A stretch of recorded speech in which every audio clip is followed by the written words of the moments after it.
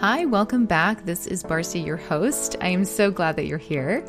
And if you've been staying up to date on the recent episodes, then you just came along this journey with me where we did a deep dive into podcasting and how to start one to deliver your message to the world or to use it as a first step in starting your new business. And I just gave you a lot of new information in those episodes. And if you're anything like me, then that much new information, especially if it's something that I really want to do and break down into steps so I can get started, well, then I have to admit the first time I dig into this much new information usually feels really overwhelming to me. Actually, part of the reason I made the podcast resource guide for you is because I wanted to give you another option in how you received the information about beginning a podcast. And if you don't have yours yet, it is totally free, and you can get it by going to bebold.avanthousemedia.com/pod resource guide. And it is pretty big, so I do recommend downloading it once you're on your computer. So if you are like me and experiencing some feelings of overwhelm, then I want to share a technique with you that helps with that. I talk about it in a past episode, actually, which was one of the weekly tips from season 1, and it's called Heal Your Overwhelm with Small Steps. So as you begin this new venture, I want to offer you some space to slow down, to acknowledge whatever it might be bringing up. And if that is overwhelm, then this technique in using small steps to move forward and begin is a great one to refocus with. Enjoy. So this is a complicated topic, so I'm going to oversimplify it just a little bit because there's so many ways we can look at this, and talking to you about it in a podcast isn't going to cover it, so especially in a weekly tip. But I just want to bring up the idea of overwhelmment. We get overwhelmed for many reasons. It can be avoiding something. It can be overwhelmment turns into procrastination sometimes, which means we then begin to avoid it as a result of overwhelmment. And it can happen when things feel too big, or there's too many moving parts, or we're kind of becoming riddled with fear over something that we don't know, we don't trust yet that we can accomplish. There's a lot of root core issues that could be happening when we're experiencing overwhelmment. And if you struggle with this, I would love to hear from you because I can help you out, I would really need to know what the source is for you. So there's many different ways to mull over the issue of overwhelmment. So I'm not going to dig too deep into that, but I will say that there are some ways to begin to approach getting through overwhelmment that applies to anyone who's experiencing it. And that would be small steps. So I would ask you, if we were in person, what is one thing you can do right now? So consider that. If you're experiencing overwhelmment over something that you really do want to do, that is a goal of yours that you're trying to walk towards, but it's a very overwhelming experience right now, what is one small thing that you can do right now? And I'm talking small. And I would then ask you things like, what about this? And just to create a hypothetical situation for you, let's say it's an email to someone. How would it feel like to write that email right now?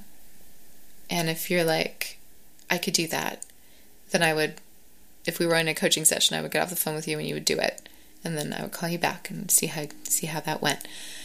And if you're like, no, I can't do that. I can't do that. That's too big. Still too big. For whatever reason, you're feeling like, nope, that's not the thing. Then we make it even smaller. Okay, well, what's a smaller way to approach that? Maybe it's not the email. What's another thing you can do that's smaller than that?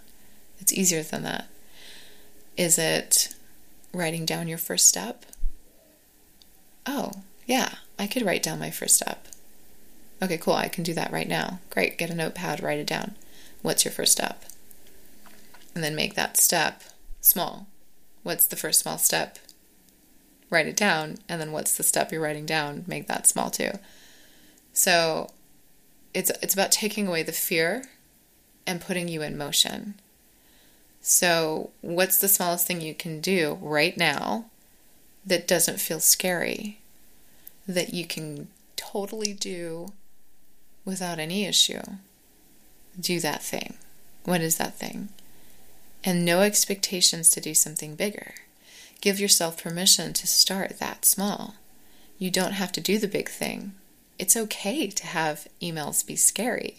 It's okay to not want to reach out to people you feel like you don't want to talk to. That's sometimes emails can feel scary because you don't feel like you have permission to talk to that person or whatever it might be.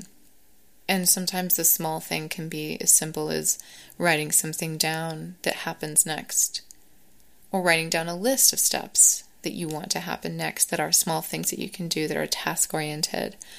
Okay, I can't get started because I just don't have the things I need. Okay, write a list of what you need. Great. I can't do this. I can't buy all these things. It's too expensive. Great. What's the one thing on the list that isn't too expensive?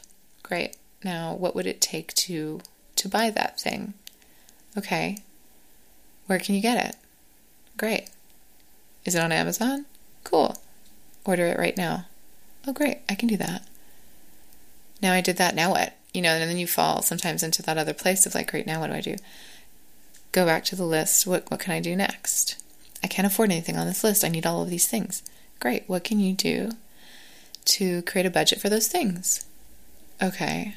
I can afford this one if I don't buy Starbucks every day for 1 month. Wow, okay, you just saved, let's say you have Starbucks every day and you have a $3 drink. Multiply that by 7 and then multiply that by 4. That's a lot of money. This is just a hypothetical scenario, but these are ways we can make things happen. Okay, cool. Now I have an extra, I don't do math well, so let's just say $100. Let's say I have an extra $100 now. And that's 1 month of not buying coffee at Starbucks. Can I go without that? Yes. Or I can go with a different coffee that's less expensive, or I can buy coffee and make it at home. What are the things you can do? Great. Now I can buy that other thing. Okay, cool. So moving forward, now I have that. Now there's still a bunch of things on the list. Great. What's the next thing that you really need to get started? Okay. Now how can I save money for that? So it's really about breaking things down, staying in motion, and making things easier by making them smaller. And if you're feeling pushback at any small step that you're trying to create, then you need to make it even smaller and smaller until you don't feel that resistance, until they're so small that there's no excuse not to do it. And that is how small questions work, that's how small steps work. It's all about making it small. So give yourself permission to make it small. And if you want to talk about it. Leave a comment. I'll look at that stuff. Send me an email. My email's in there, I believe. Join the Facebook group. That's a great way to get in contact with me because I'm in there all the time trying to be with the group and address anything like that might come up. If you're like, yeah, I'm dealing with this and I still can't see how I can do it on my own, then I'm here for you. All right? So, and that's free, man. That's free coaching right now, which I don't always do. So that's the small tip for today, which is kind of more than a small tip, but I hope you enjoyed it. I'll see you next week. Bye. Thank you so much for listening. Remember, you can always re-listen to any of these episodes and do this stuff again and again. All right, guys, I will see you in the next one. Till next time. Bye.